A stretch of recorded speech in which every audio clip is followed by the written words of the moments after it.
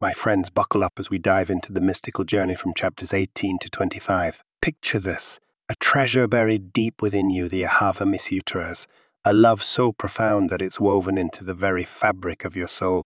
It's this hidden love every Jew has for Hashem, shimmering beneath the surface, waiting to be uncovered. Imagine tapping into that pure love, so powerful it could steer you away from sin, like a compass leading you to your true north.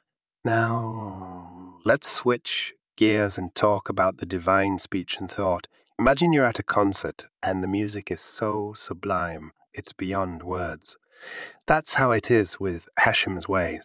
We say God speaks or thinks, not because the infinite operates like us, but it's our way of relating to the ineffable. It's like describing a symphony to someone who's never heard music.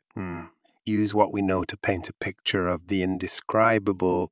So when we hear speech and thought in relation to Hashem, remember it's just our human attempt to grasp the ungraspable.